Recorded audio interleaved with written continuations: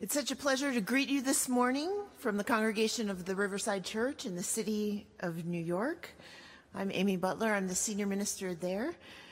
And they would be so happy to know that I'm here this morning. I wonder what they're up to while I'm gone. I always do.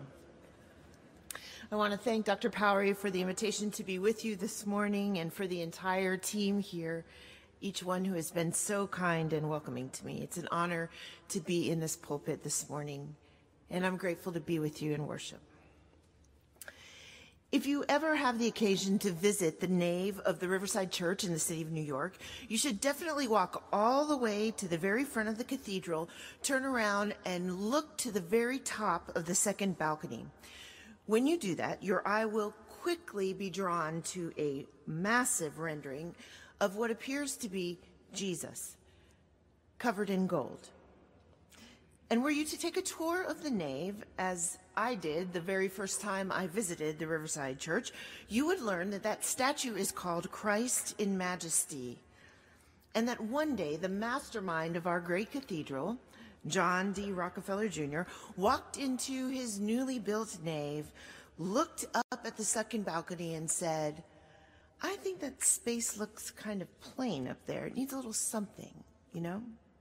So he went home and fetched an original Jacob Epstein sculpture from his own private collection, had it dipped in 24-karat gold to give it a little extra bling, and stuck it right up there on the wall. It's a great story. Not out of character for John D., by the way. However, I learned coincidentally just this week that not one thing about that story is true. I've only been pastor for 5 years, so give me a break. Christ in Majesty is actually dipped in gold, and it is hanging there, but it is only the mold of the original Epstein, which sits at the head of an ark in Llandaff Cathedral in Cardiff, Wales. And it was a gift of the artist widow, Lady Epstein, given several years after John Rockefeller died, and installed just a few days after Martin Luther King Jr. stood in our nave and delivered a scathing rebuke of America's three sins: racism, militarism, and materialism. I'm still processing my discovery that the story that I thought I knew is actually not the truth. But in actuality, the question of how Christ in Majesty came to be hanging at the back of the nave in the Riverside Church may obscure perhaps the more pertinent question, which is, of course, why there is a gold Jesus hanging in the church in the first place. Why do we humans perpetually insist on creating gods of our own making, institutions that reflect our own privileges, religions that radiate our own comfort zones, even when the boundaries we draw exclude the very people Jesus explicitly came to include? A good question for this week, yes? Today we're at the 5th Sunday following the Epiphany, this little season of the church year that begins with the Magi following one star in an inky sky and leads us through story after story about Jesus' earthly ministry, turning up the light every week just a little bit brighter. And here we land. This year it's the Gospel of Luke, chapter 9, on this special Sunday called Transfiguration. One commentator claims this is the most difficult passage to preach all year. I do not agree with him, but I will say this is a pretty strange story. Immediately following Luke's version of the feeding of the 5,000, Jesus decides to take a hike. Now, this isn't unusual. We read in the Gospels incidents after incidents of Jesus regularly exercising, escaping the crowd for some quiet time. And that day, he took 3 of his disciples with him, Peter, James, and John. And when they got to the top of the hill, the text says, Jesus began to pray.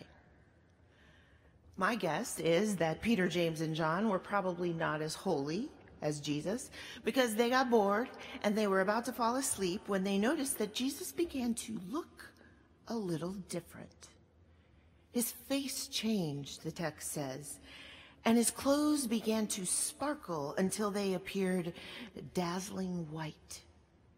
If that wasn't enough, all of a sudden Moses and Elijah showed up, and they began talking business, conversation about Jesus' next stop, Jerusalem, and all these strange mentions of his departure. It was a good thing they hadn't completely fallen asleep, because Peter, James, and John witnessed the whole glowing event, and Peter got really enthusiastic, because that's how Peter was.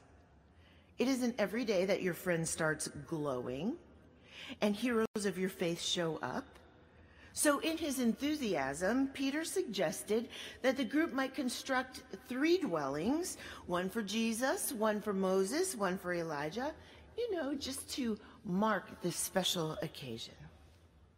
Well, you can't blame Peter for getting excited. Still, with all the teaching and healing and preaching Jesus had done, you would think that the disciples would have understood by now that Jesus wasn't especially interested in fame or power or political office or even institutions. If they had understood who he was and what he came to teach them, they would have known that Jesus would think Peter's idea of building a dwelling or a monument or anything that diluted the stark challenge of his message, well, that completely missed the point.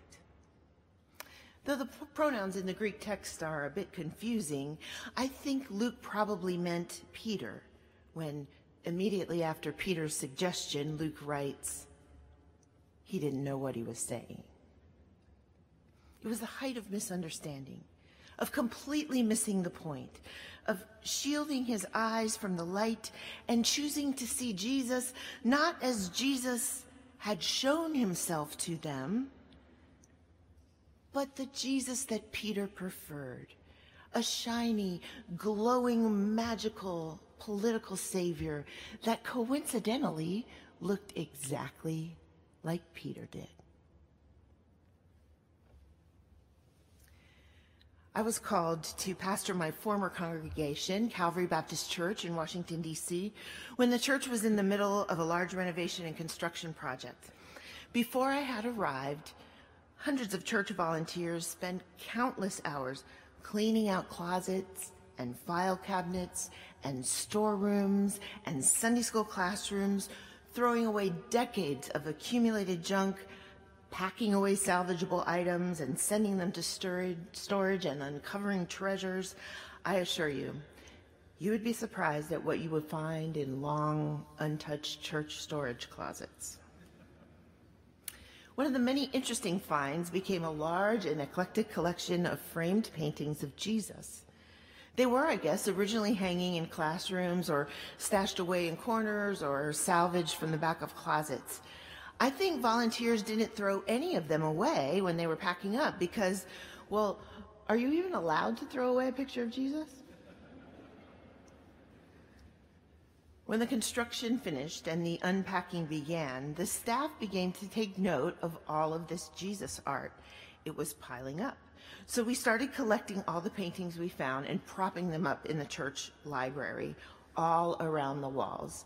When it was all said and done, we had over 50 paintings of Jesus, all in one place.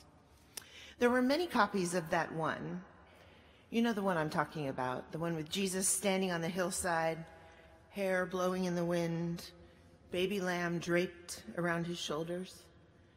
Or Jesus sitting on a rock, beatific children staring up at him in awe, no one throwing a tantrum at all.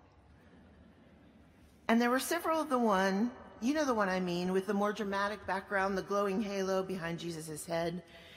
His blonde hair is flowing and his blue eyes staring off into the distance thoughtfully. There are at least 2 copies of the one of Jesus that sort of looks like Bob Marley laughing. And my favorite, a giant Jesus with a picture of the United Nations behind him. We also found a black velvet painting of a snarling Doberman Pinscher, but that probably does not relate to my point here. With the slight exception of the Bob Marley version of Jesus, which got closest to his real Middle Eastern skin tone, all the pictures we had of Jesus were of someone who looked like a nice, white, middle-class American you might see in a television commercial.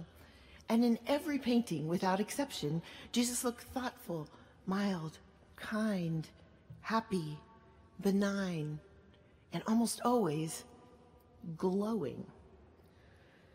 Standing in the church library, surveying all these pictures of Jesus collected in one place, I recall thinking, we must really like this kind of Jesus. The kind of Jesus that looks familiar. A Jesus who's soft, benign, a white Jesus, and certainly, definitely a shiny Jesus. There's no doubt about it. It's one of our favorite things to do, isn't it? To make Jesus into exactly who we'd like him to be. Up there on the mountain that day, Peter, James, and John, they did that too.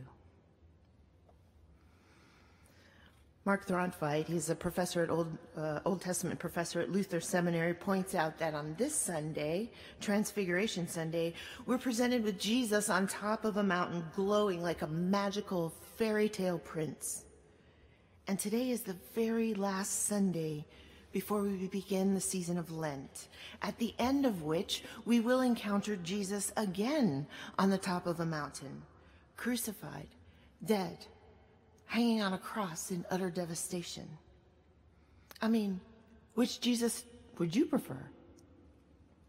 We can't be too hard on Peter, James, and John because you and I do the same thing. We make Jesus out to be exactly who we wish he would be.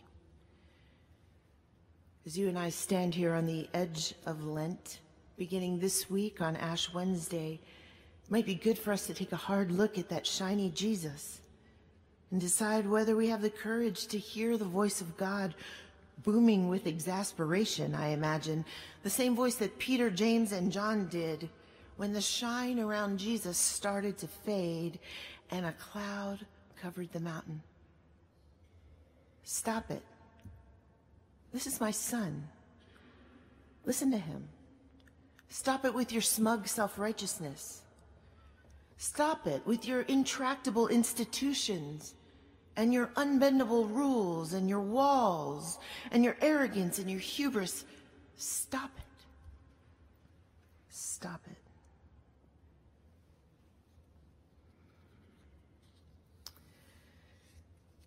A few years ago, a couple of days before Ash Wednesday, Time magazine published an article about the season of Lent. The article claimed that more people show up to church on Ash Wednesday than any other day of the year, including Easter and Christmas.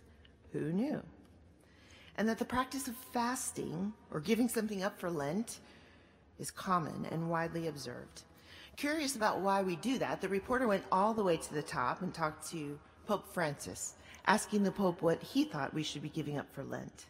He didn't talk about giving up chocolate, carbs, alcohol, Diet Coke. Instead, he suggested that for Lent we give up indifference.